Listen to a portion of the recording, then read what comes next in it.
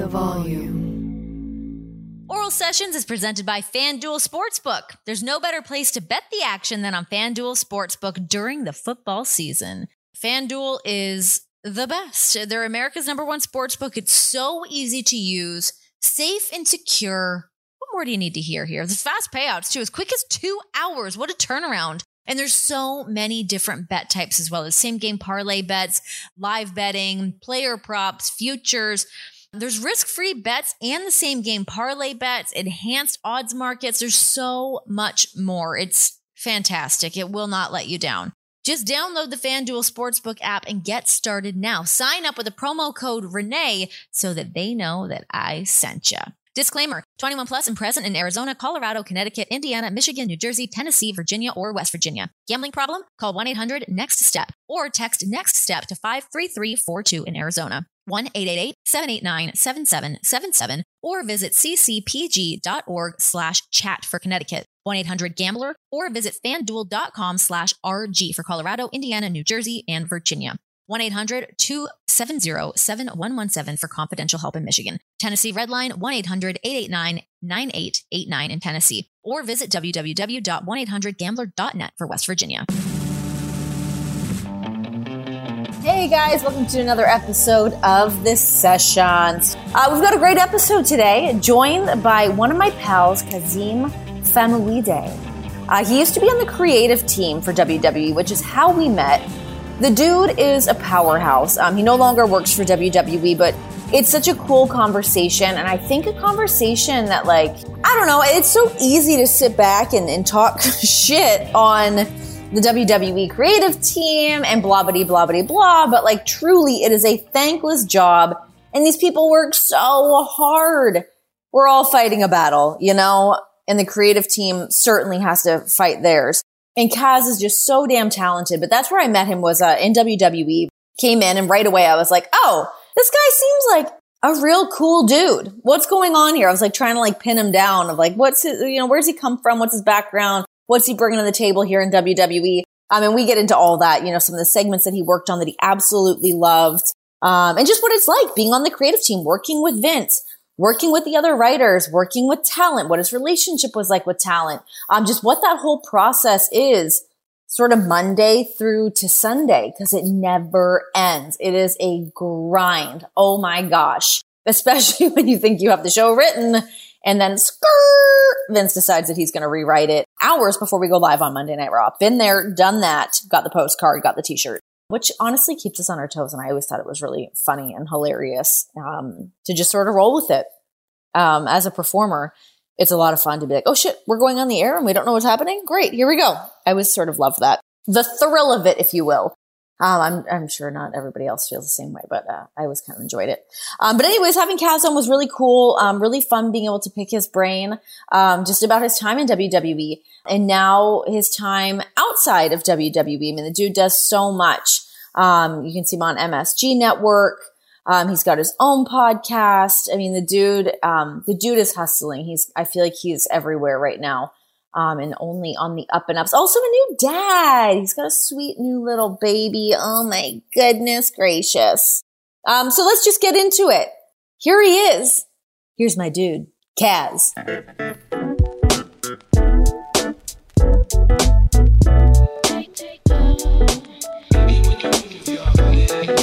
Renee, you good? It's been a long time, man. It's good to see you. I'm good. I know, it's so good to see you. Oh my God. I feel like I'm always just like, I guess like everyone right now, it's like we're all kind of, you know, connected through each other's social medias. I'm just always seeing like what you're up to. You're a busy guy. Like how the hell do you juggle it all? Oh my God. I have a wonderful fiance who takes care of me like a grown child. But other than that, I just really like doing stuff, you know. I never feel like I'm doing anything that truly feels like work. Like if I could just do one of the things and just do that, I'd be happy.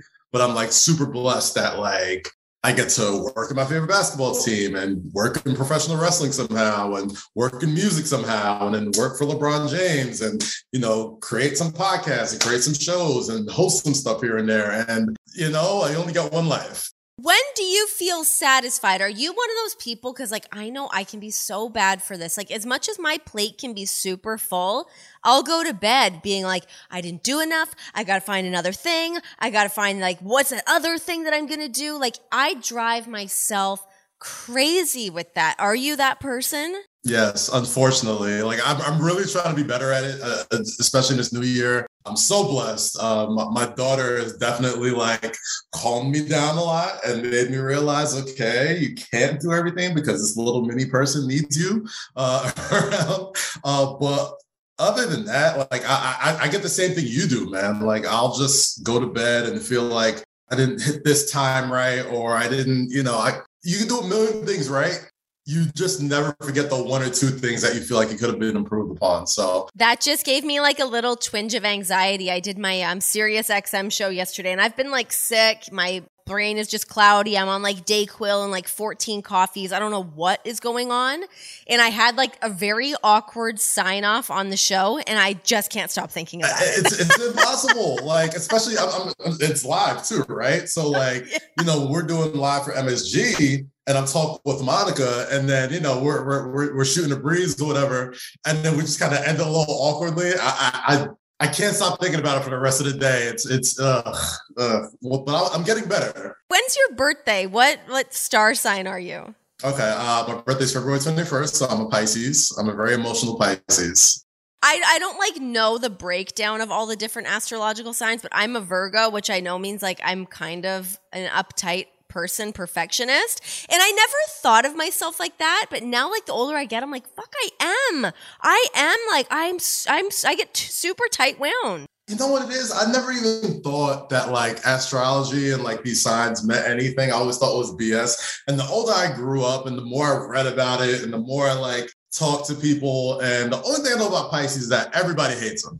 Everything's just like at the bottom of the totem pole when it comes to every single thing. And I'm just like, what did we do to deserve such vitriol from the stars? And what are some of the characteristics of a Pisces? What does that equal? Just terrible in relationships, just very sensitive about everything, like just too much feelings. Like everybody, like it's astrology in itself. It's supposed to be about feelings, but apparently Pisces have too much feelings. So it's just one of those things where I don't know. I've never read a good thing about a Pisces than any astrology sign in my life, and I take it as a badge of honor. I take that very personally. Rihanna's a Pisces, so if I'm good enough for Rihanna being a Pisces, then I'm good enough. I've actually always leaned very heavily on Beyonce being a Virgo. I'm like, if she's a Virgo, I'm a Virgo. Simpatico here, She got a song called Virgo. I mean, listen, you got a theme music and everything. Ain't no Pisces theme songs. Ain't nobody proudly repping the Pisces gang. It just doesn't happen. I think that Jay-Z is a Sagittarius, which is what John is. Like, I think our birthdays are about the same. So I'm like, maybe there's something cool here. I don't know. I'm leaning into it. But what they say about us is that we're fish. So we just kind of like swim and like have no idea what we're doing. So, and my fiance is super into astrology. She's a Gemini. So like anytime anything happens, she'll just be like, such a Pisces. So I'm just like, whatever. I don't even know what that means, but I just kind of eat it. Just keep it But she's burning you when she says it. All right. Exactly. All right. Exactly. How is dad life treating you? Oh my God, your sweet little baby is here. Can you believe it? It's the best thing ever. In addition to it being the craziest thing ever. I spoke to you about it. I spoke to a lot of my friends that are parents, especially new parents, just about things to expect. And the good thing is like nothing has been surprising yet. It's the greatest thing in the world. And it's also going to drive you nuts and you're never going to sleep again. It's all this other stuff, but it's all going to be worth it. And it's so true, man. Like I love my little girl so much. I've always loved my wife and my fiance, and there's like another level to it now. Isn't that the craziest thing? Like being able to have a baby with this person that you just love so much is crazy. I don't know. It sounds so simple, but until like you actually like go through it, you're just like, oh, this is what that is like. Like you're just looking at this little mini like version of you and her. And you're just like, now it's your responsibility to shape this this young life. But it's the best, man. She's so great. She's so funny.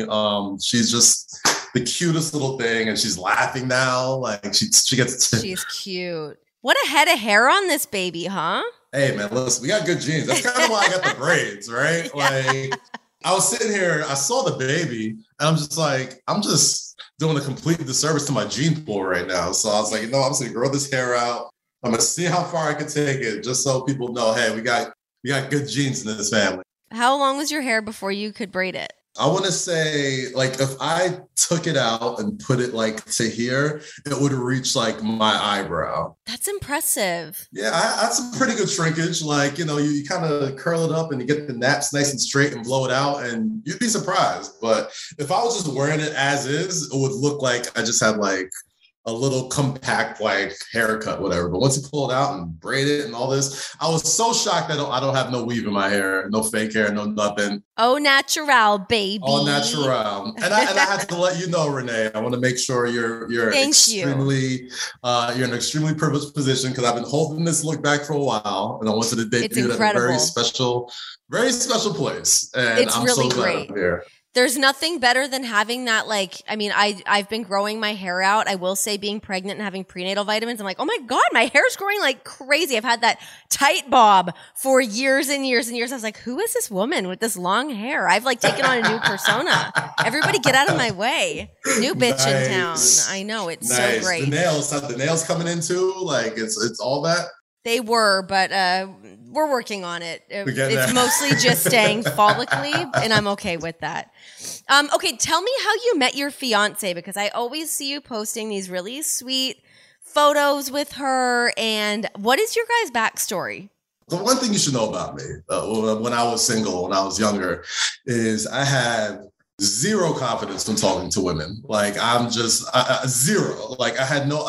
I didn't know what to say. I didn't know how to. I was very self-deprecating. So long story short, I didn't really know how to talk to women. And I met my fiance my senior year of high school. I was playing basketball, and we had just won the Union County tournament in New Jersey. So I was on a high, and it was also my birthday, by the way. Speaking of which, it was my birthday. We had just won the county tournament, and I was in the mall, and I was about to throw a house party in a hotel. I was doing a lot in high school, if you couldn't tell. Like, I was throwing up like house parties, charging people to come in. I was hustling. I was doing all this type of stuff. And I'm in Jersey Gardens Mall, and I see my fiance kind of like slowly walking. I didn't know her from a hole in the wall, but I just saw this beautiful, long hair, tall, just everything woman. And it was my birthday going for me. We had just won the championship.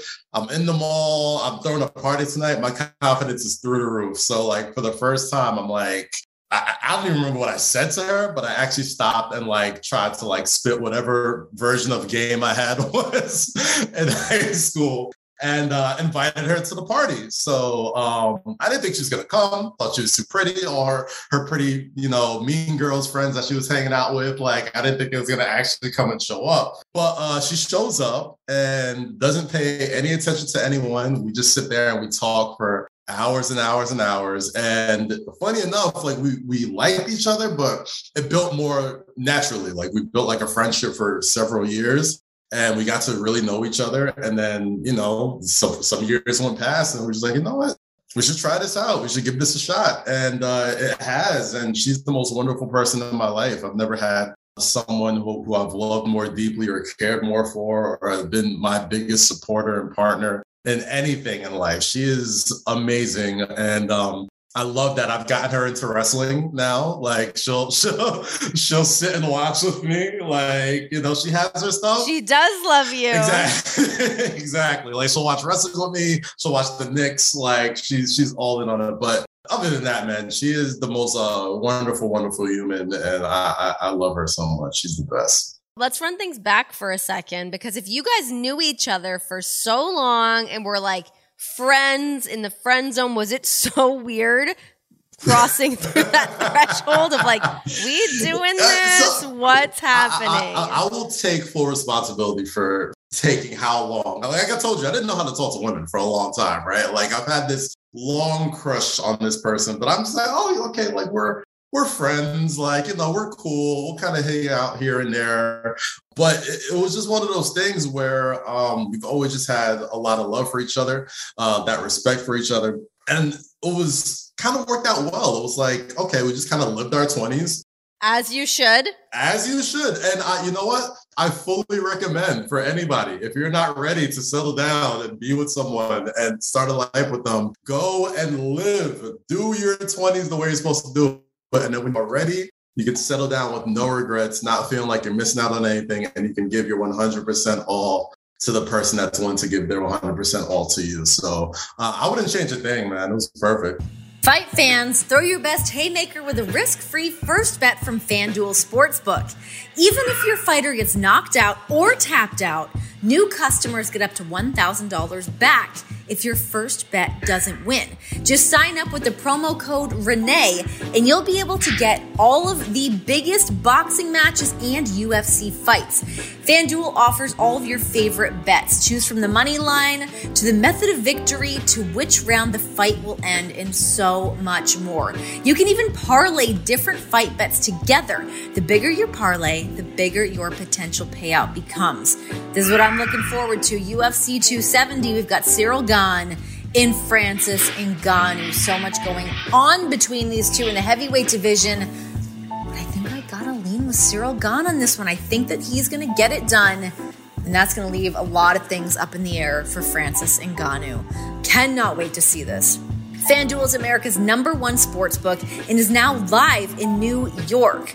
And New Yorkers, get out there, do it. New Yorkers know how to do things big. They know how to do it right. Do not miss out on this. The app is so easy to use, and when you win, you're going to get paid in as little as 2 hours. So to place your first bet risk-free, just sign up with the promo code Renee, that's RENEE, and make every fight night mean more with the FanDuel Sportsbook app. 21 plus and present in Arizona, Colorado, Connecticut, Indiana, Michigan, New Jersey, New York, Tennessee, Virginia, or West Virginia. First online real money wager only. Refund issued as non-withdrawable site credit that expires in 14 days. Restrictions apply. See terms at sportsbook.fanduel.com. Gambling problem? Call 1-800-NEXT-STEP or text NEXT STEP to 53342 in Arizona. 1-888-789-7777 or visit ccpg.org/chat in Connecticut. 1-800-GAMBLER or visit fanduel.com/RG for Colorado, Indiana, New Jersey, and Virginia. 1-800-270-7117 for confidential help in Michigan. 1-877-8-HOPE-NY or text HOPE-NY to 467-369 for New York. The Tennessee Red Line, 1-800-889-9789 in Tennessee, or visit 1-800-GAMBLER.net for West Virginia. Okay, so you and I met at WWE, and it's actually funny for me to hear you say that, like, you didn't have any game, because I feel like I remember you coming in, you're like this cool new writer. I'm like, what's this guy doing here? What's going on? What's this guy's story? Well, let me be clear. I didn't have no game in high school. All right, like I'm oh, it was after that you were good. I burned myself. I'm like, all right, I grew some confidence as the years came on. Okay, like I'm not that much of a loser. That helps then, because I feel like I remember you being there, and then I remember being in like a production meeting, and didn't like some kind of article come out that you were like one of the most like eligible bachelors in New York City or something like that? What was that? Okay, so Bumble, shout out to Bumble, the good people at Bumble. They had reached out to me randomly while I was working at WWE. Oh my God, that's so funny. This is in my memory where I'm like, what's going on here? Break it down. While I was working at the WWE, and Bumble reaches out to me, and they're like, hey, listen, we've been watching you for a long time, and we followed your career and all this other stuff. And we're putting a list of the 100 most interesting New Yorkers on our Bumble app. What an honor. You can put me on any list and I will take it as an honor. Okay. Like if it's a bad list, good list, whatever. But that was crazy. So the nomination, all that stuff, totally fine. Where it gets weird is they had this photo shoot that we were supposed to do that was plastered all over New York City, like billboards, signs of buses. It was like on the post, like all these other things. I felt like Justin Bieber for a week. Like they put me in this long denim trench coat. I remember the denim jacket. Yes, because I was like, I think I like it. It was so uncomfortable. I didn't know, like, because I brought my own clothes, and the lady that was styling us was like, oh, she does like a bunch of celebrities and like it's all these other folks. And there was a couple like who I would characterize as celebrities on that list also. So I'm like, oh, okay, she's a real stylist. I'm gonna trust you. I'm gonna wear it and whatever. It's gonna look cool. So I had these big old polo boots on, this denim trench coat. For people who may not have met me in real life, I'm about like 6'3", 6'4" on a good day. So it's a long coat. Like it's basically a blanket. And then I come back to the road. I don't know what city we were in that week, but I want to say it was Shooter Dunn. And my guy Kirsch, who I love so much, found the picture, brings it into like the writer's room. I think it was through Kirsch that I saw it. Yes. It's like, what is it? And I'm sure they're like saying all these nice things, like, oh yeah, it's such a huge honor, but it was so cheesy. Like it was so, I never. I thought it was cool. Thank you for saying that. I appreciate you saying that so nicely, but it was so uncomfortable because, like, when I'm working there and you've been there for years, like the writers are very much the, see and not be seen type of people. So we're walking in to do TV and like they're all just fucking with me with this billboard and this photo and this long trench coat and saying you're like one of the most interesting New Yorkers on this huge dating app or whatever. It was. I wonder if Vince saw that. It must have been brought to Vince's attention, right? It must have. I think so. I think at one point, I'm almost positive Steph saw it. I'm pretty sure she did. Okay. And then, they would always, ever since then, they would always compliment me on my suit when I came into the production. Like, when they come in and they do all the shake hands and stuff, whatever. It's a full assessment. All that stuff. Oh, yeah. Like, Vince will always go, it's a good suit.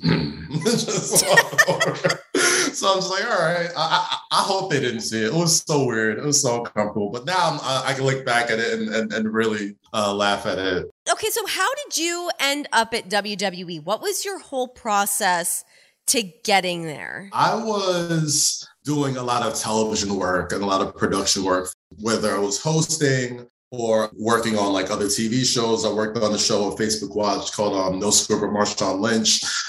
Did a couple things for Uninterrupted while I was getting launched, LeBron's company. And I was just kind of like in some transition and I saw a job opening for I want to say like a digital director or whatever, right? The HR calls me and they were like, oh, we see that you applied for this job and like in so many words basically said like, we're not going to give it to you, but if you can do anything in this company, what would you want to do? And I was like, two things. One, either be talent or two, help create the show. And they're like, great.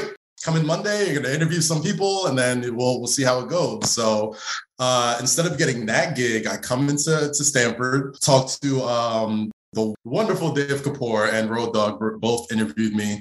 And, I always was a lifelong professional wrestling fan. My literal first memory in life was sitting in my dad's lap about a year and a half old. I swear to you, I remember this vividly. And my dad is watching a bootleg copy of Survivor Series 1988. When it's the Mega Powers versus Akeem and Big Boss Man.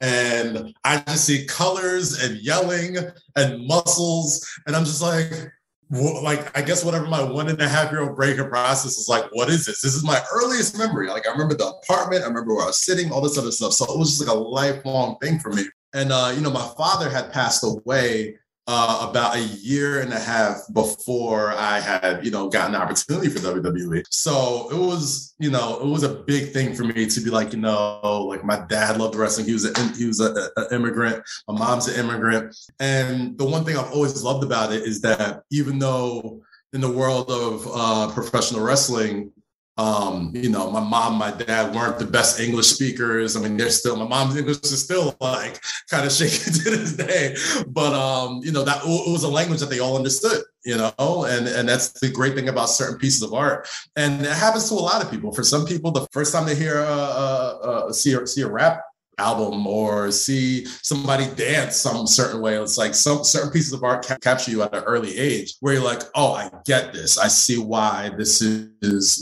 seen as performance art. And it always felt like it was really important for me to knock that off my bucket list and be like, yo, it would be really cool to kind of full circle it for my pops and work at WWE in some capacity. I know people always have their horror stories, and I'm sure they're all justified, but like, I kind of went in there kind of knowing I wasn't going to be there for that long. And I was just like, you know what, if I just go in here and have fun and get some cool stuff and put some stuff on TV, like, I'll be all right. And I think that's what we accomplished. So I really enjoyed my time there. So like, what was the experience? What is like, because I've always actually been pretty fascinated by how the creative team works.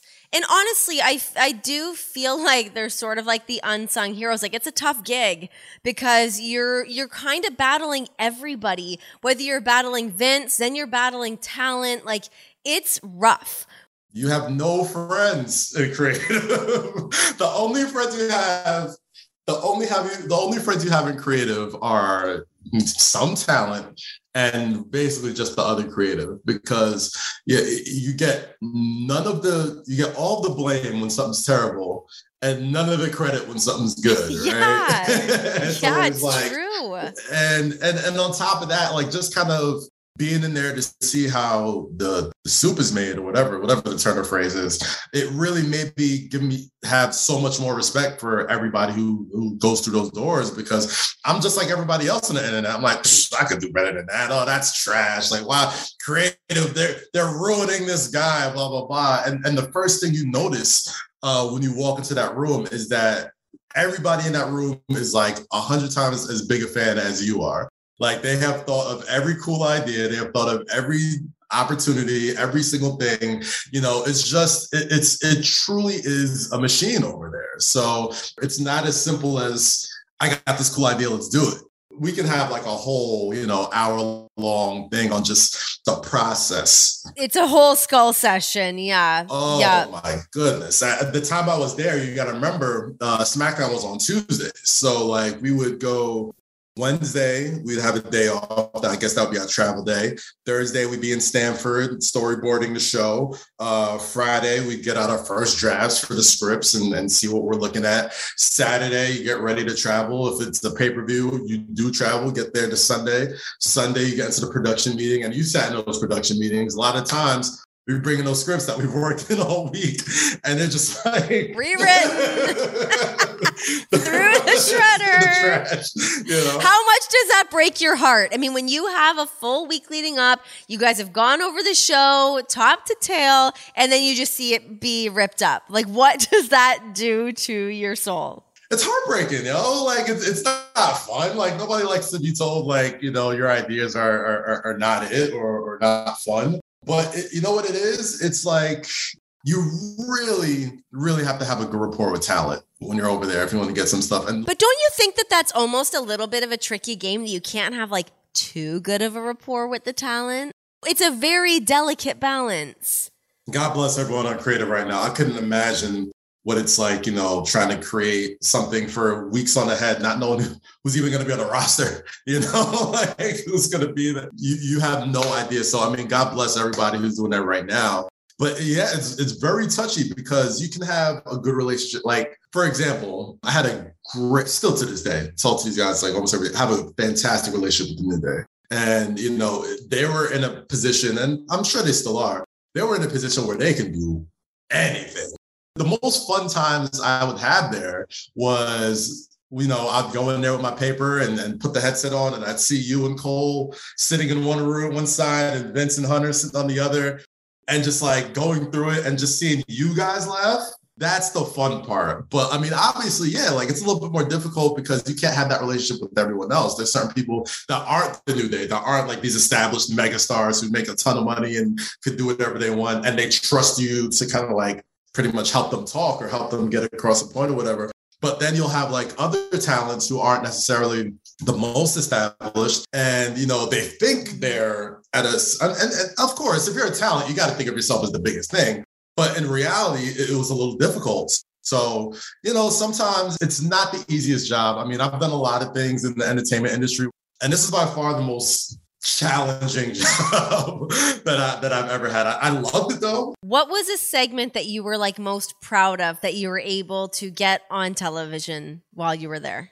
So when you first get there, they kind of like give you like kid gloves and just kind of like, okay, you're going to just kind of shadow this guy for a while. And then, you know, they kind of let you out. Who did you shadow? The wonderful Wacky Bob from who's over at Impact right now. And that's when he was doing the Daniel Bryan Miz storyline when Bryan was first coming back, which was huge. So I got to really see that. So the first project I really got to go on my own was when the New Day became 5-time tag team champions. And I wanted to do a 5-timers club kind of send off from SNL with Booker T coming in and knighting everybody. Oh, that was amazing. You did that? Yes. And that was the first time I got like a real, you know, Vince comes up and is like, that was good. That was funny. You know what I mean? And, you know, we got the Booker spin-a-rooney. We got to make fun of Saxton a little bit. We got the Big E joke. Like, it was just really fun. And it was the first segment. Like, it was the first segment on SmackDown. So, like, it was a lot of pressure. But, like, once it's done, it's like you get a week to just be, like, revel in it until it's like, all right, back to next week. But another segment that I'm super proud of that wasn't necessarily my fault, like, because the best parts of it weren't scripted. And we talk about it all the time was Elias and Kevin Owens in Seattle. Oh, when, my God. You shouted out, when you shouted out Detlef Schrempf. And the funny thing about that is, you know, I didn't know Elias that well. And he was working with another one of my good friend writers for a long time. And I think he wasn't there. So it was me, Leo Rush, Bobby Lashley, Kevin, and Elias. And me and Elias are going through the whole thing. And I had never done the whole, my name is Elias. So like I had to make sure that was all good. And I'm telling him about like, yo, like this Supersonics dig, you're in the Key Arena. And Elias was very like, are they gonna get it? Like, is this gonna be a thing? I'm like, no, I'm telling you, they're gonna react. Like they're gonna feel a type of way. I had no idea they were gonna react the way that they did. I will never forget that sound. They would not stop.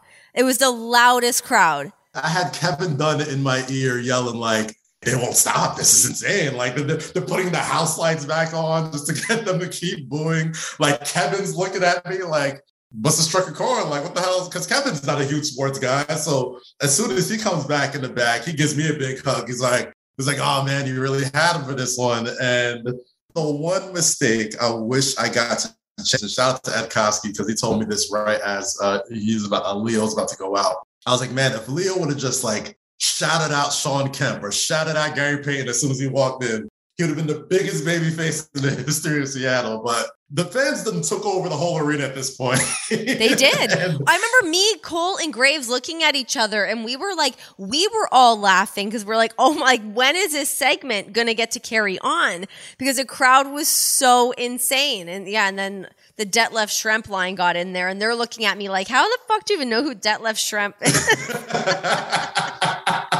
Yeah, no, we had a whole other thing to go to. And I think we were leading up to Super Showdown, I think, right? I think it was supposed to be Cena and Lashley. So we're just trying to like drum up some excitement, knowing we don't have Cena, but we still want to get people, you know, riled up about it. And it just completely off the rails. Like nothing stayed off script. We just sent Leo out because we were running out of TV time. We were going to go to commercial. It was just so much fun, man. Like that excitement, that you said, you know, working at WWE's Entertainment Boot Camp, there is literally no better feeling. As crazy as it is all the BS you deal with, there is nothing that you can replicate where you can write something, get that instant reaction in less than a week, and feel it from like 13,000 people all at once. And it's not like, you know, it's not like a TV show where you got to wait like 4 or 5 months for it to, you know, come on or whatever. It's like, no, you're getting it right then and there. And that's what you come back for every week. You come back for that reaction and that emotion and feel like it's undescribable. It was the best. Okay, so with you being on the creative team with WWE, what do you think needs to be done in terms of diversity in professional wrestling in general? I'm so glad you asked that because I feel like that's a huge topic right now, especially with both companies. And before I say anything, I definitely want to give props to the fact that this isn't a taboo conversation anymore.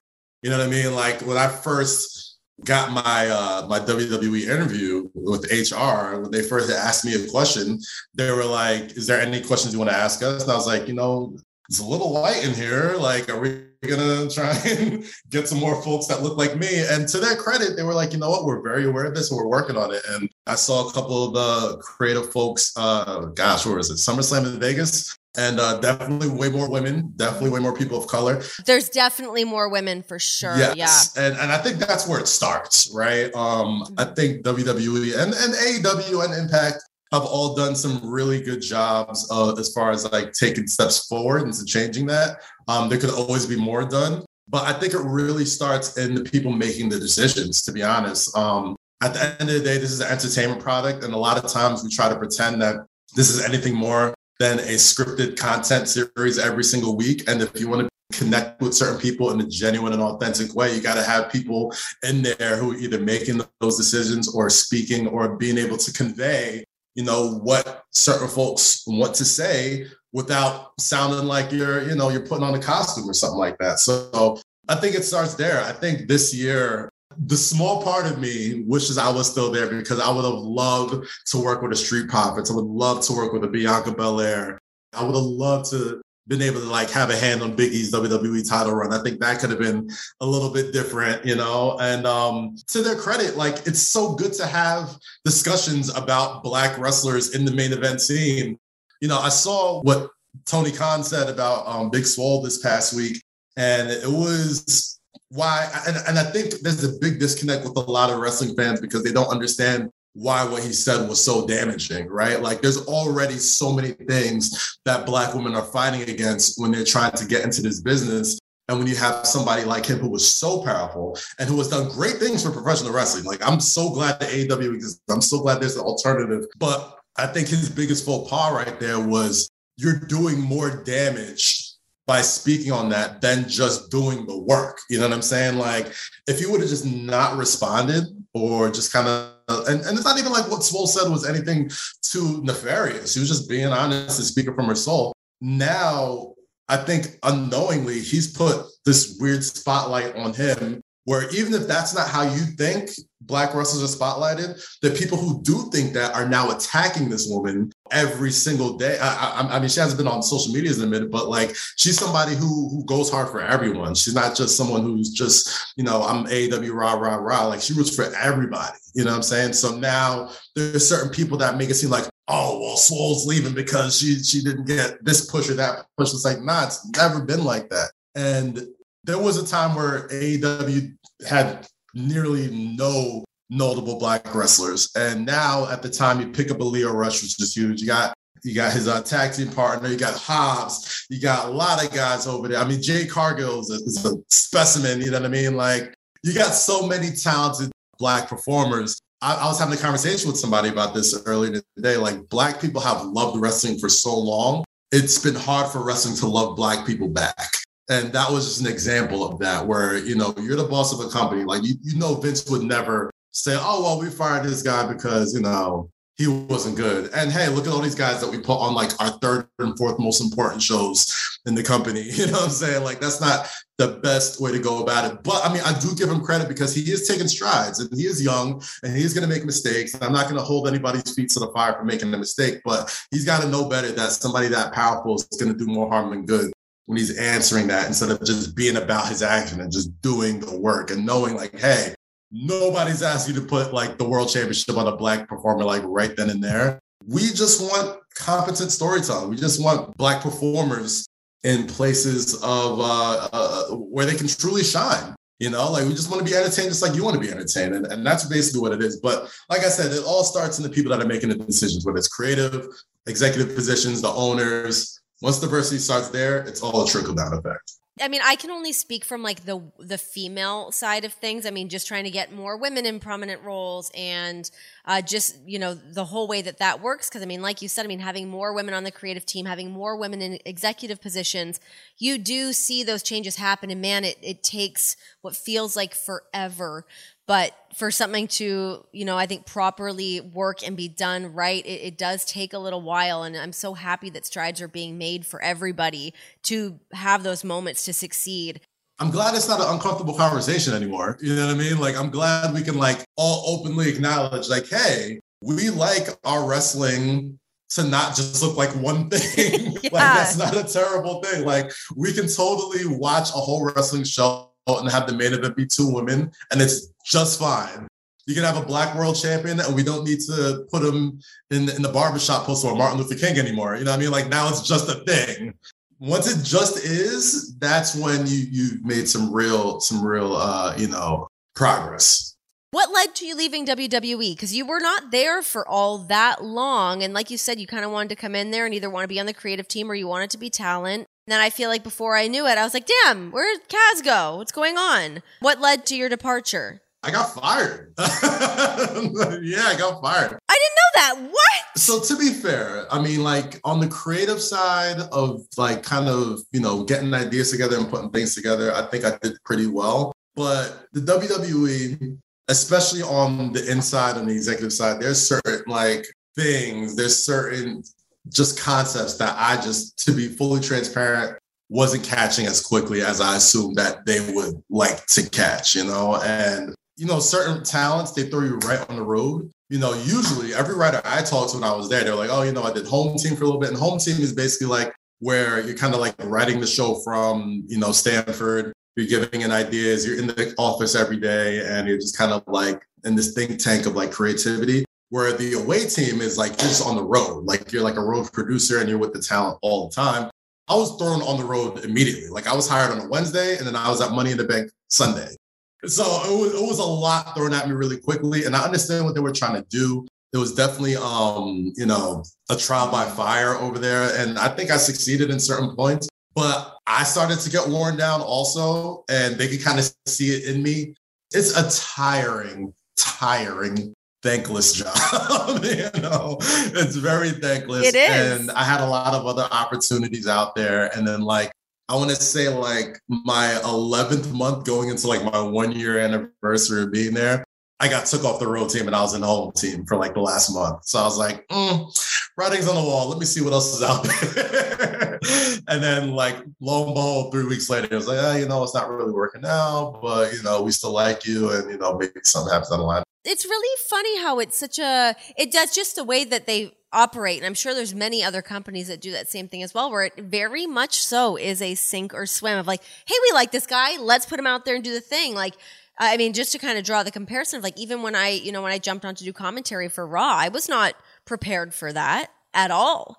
I remember Hunter and Cole were like, hey, you're going to fill in, you're going to step in on Monday Night Raw and you'll do a trial episode and we'll see what happens. But like, I hadn't been going down to NXT and getting in reps or even fucking thinking about doing commentary. So it was like, cool, you have the job now. And I was like, wait, what? I remember that day in a production meeting where it was just like everybody like... When everyone got up and clapped for me. So let me set the stage for people who've never been in a WWE production meeting, right? Like, it's a room of, in the front, it's Vince, it's Hunter, sometimes Steph, Kevin Dunn. On the one side, it is like all the producers, and it's literally like a who's who of your favorite wrestlers ever. It's like Arn Anderson, Dean Malenko, Fit Finlay, all these incredible talents. Then it's the writers. Then it's the commentators in the back. And we're all just like, okay, let's put this show together. And, week by week, we always do the same thing. And then,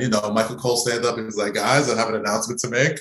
She's been doing an incredible job in training for this. And I'm so proud of her. And this is that. And Michael Cole, God bless Michael Cole, said this wonderful, heartfelt speech about how she feels about you.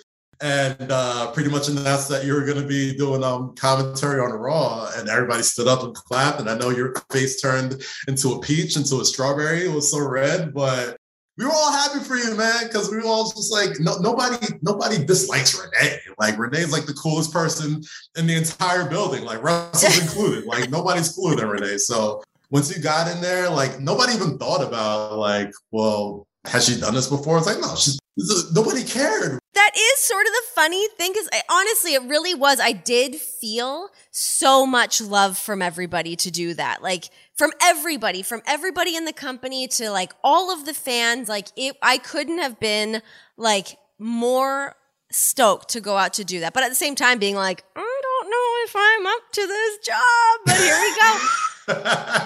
But you killed. Don't shortchange yourself. You killed it in that role. I mean, listen, you were amazing in commentary. You know, don't let nobody think that whatever is whatever. I thought you were great. It's a really hard job, and I was ill prepared for it. So as much as I was learning on the job, much like you were as well, you get thrown into it and you're like, you are so quickly trying to adapt to what's going on, and it moves so fast.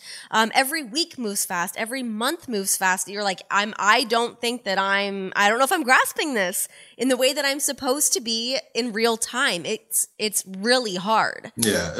I say I got fired, but I only say that because like, I really do like to like own everything. So no one can say, oh, this is that and the third, but like, it was definitely a combination of burnout, a combination of this is a lot to ask somebody. And like, you got to remember, as I was doing that, I was still like hosting stuff for like Uninterrupted. Like I was doing stuff for like the All-Star Weekend and with like Nate Robinson and Boozer and my podcast and all this other stuff. And I'm just like, I can't keep going like this, you know? And they go through a lot of writers too. So like you kind of see the writing on the wall where it's like, wow, it lasted this long? Great.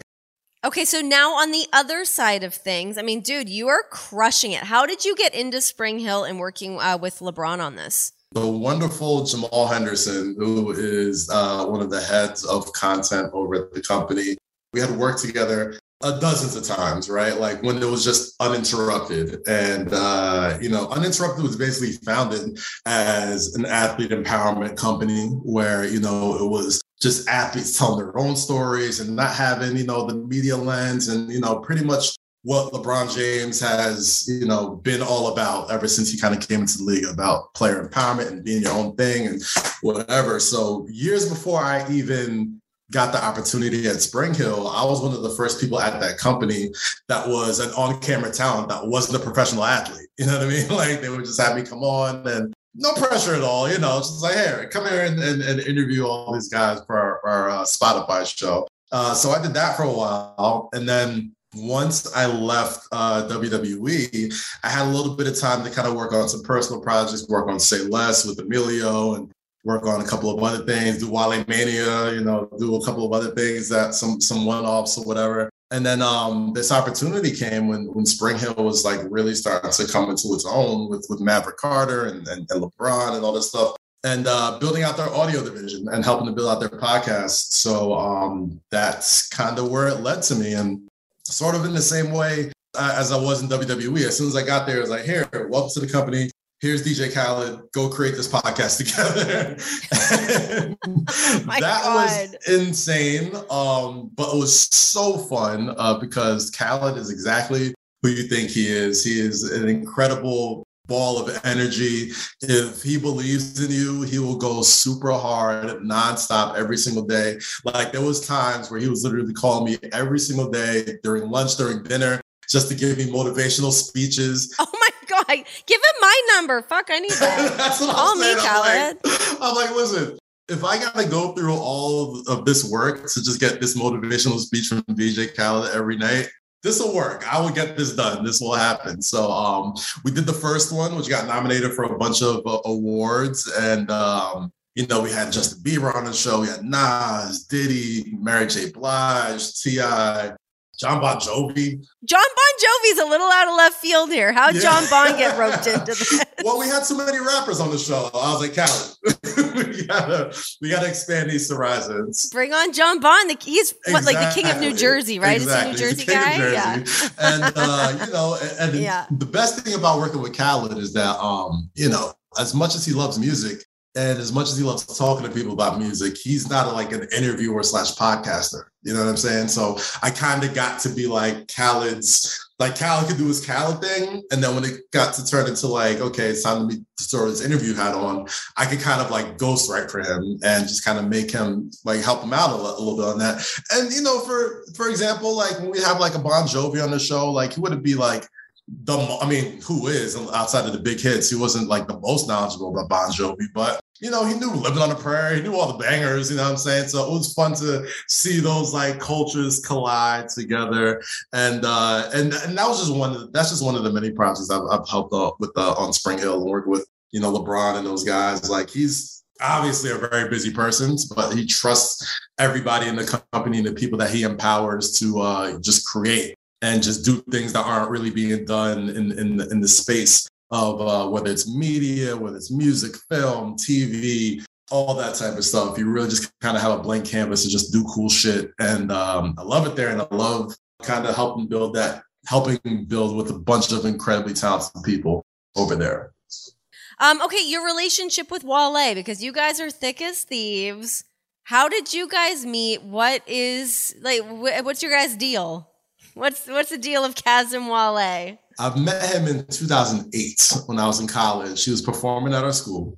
I was working at the Source magazine at the time. So everybody that I was working with was chasing after the big dogs, like the Eminems, the Jay-Z's, the Ludacris's, like Snoop's, that guy. I was young, still up behind the ears, still fresh out of college. And the people that I really liked, the people that were my age or making music that I was into, that weren't necessarily the biggest people, but became the biggest people now, like guys like Drake, guys like Wiz Khalifa, Big Sean, J. Cole, and Wale. So there was one story, and if anybody sees this cover, it's a Source magazine cover with Drake on it right around the time Take Care came out. I did a full feature on Wale when Ambition was coming out. And we were always like kind of talk on social media and talk on Twitter, but like this is the first time we really got to know each other. And then it was like, oh, we're both Nigerian. It's like, oh, we both love sports. Oh, we both love wrestling. And then we just built this friendship, over the years. And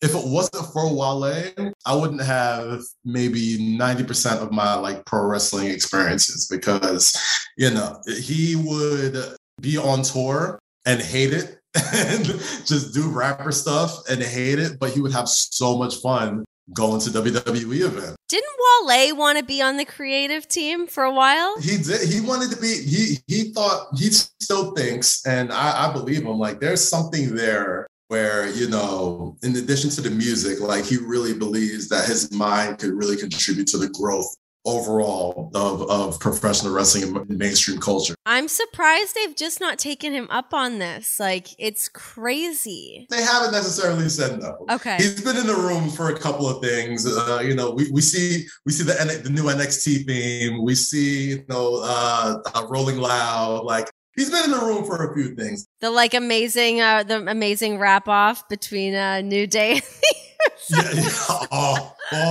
Oh my gosh. That's one thing I wish I was there for. The rap battle between Rap New Day off and the Usos. The rap battle. What a fucking loser. Rap battle. It's so good.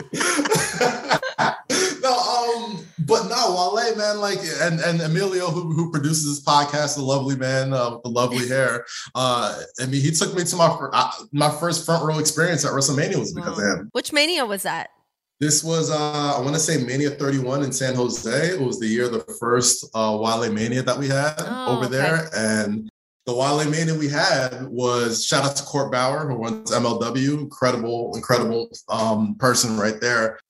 He helped put it together. And that first Wale Mania was just like, yo, I think the more he got to like know wrestlers and as many professional athletes he knows, he saw so many parallels and ways that he could help professional wrestlers in the way professional athletes live, right? Mm-hmm. And when we were I forgot which, we were in San Jose, and we were just like, man, I would just wish we could do something for wrestling like athletes get for like All-Star Weekend. You know what I mean? Like, it feels like All-Star Weekend. It feels like the biggest thing ever, but there's like, what is this thing that we could all just kind of go to and just have fun and like, you can see people that you're a fan of and just get drunk and party and like feel like it's Super Bowl or any of that type of stuff. So the first Wale Mania, we just called everybody who wasn't under contract with WWE to come hang out with us.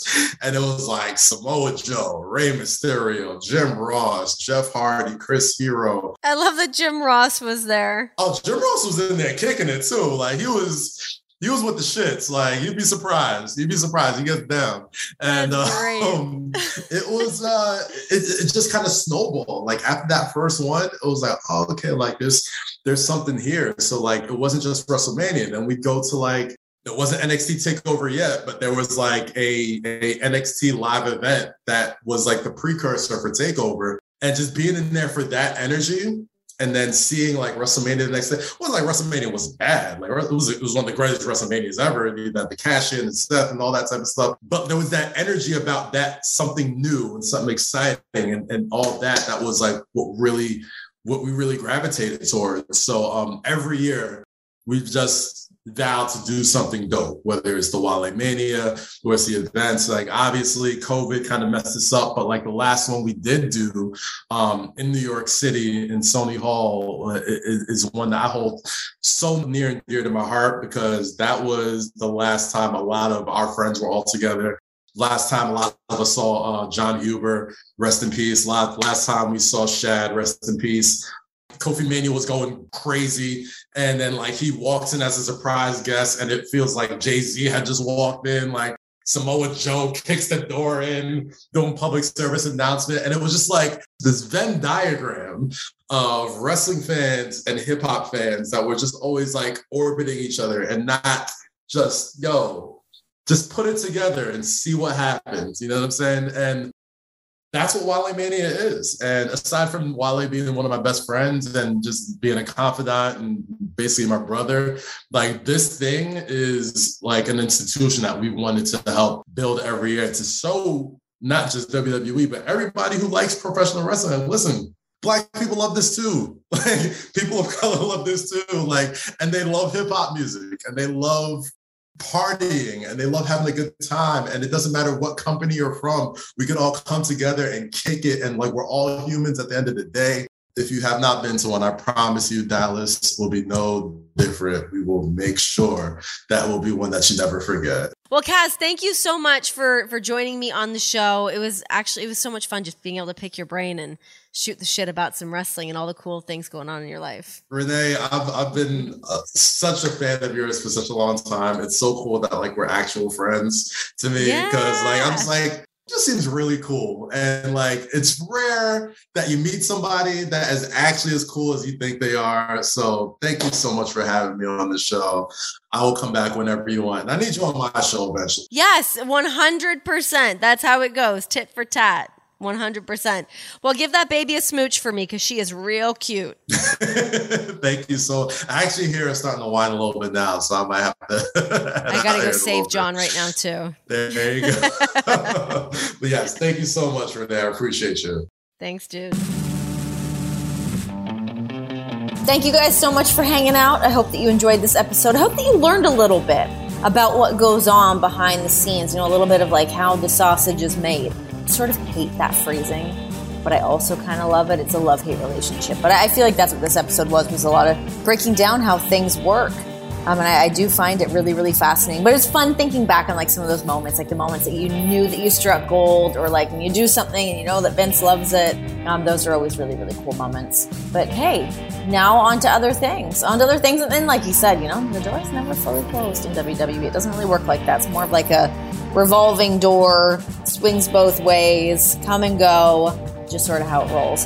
But anyways, shout out to Kaz for joining me. You guys can check him out. I will tag him in all the stuff for this episode, so you can follow more things Kaz. Because he, even just like following him on Twitter, he's a great like wrestling follow, but just like sports in general or like pop culture stuff in general, solid follow.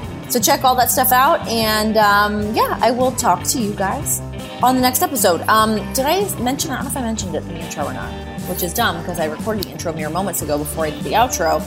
Emilio and I are going to hop on and do a Royal Rumble preview predictions episode. We don't do this for pay-per-views that often, but him and I are both huge Rumble fans, so we figured, what the heck? Why not? Let's turn on the mics and spin it up! So keep your eyes and ear holes open for that one. Ta-ta! This has been The Sessions.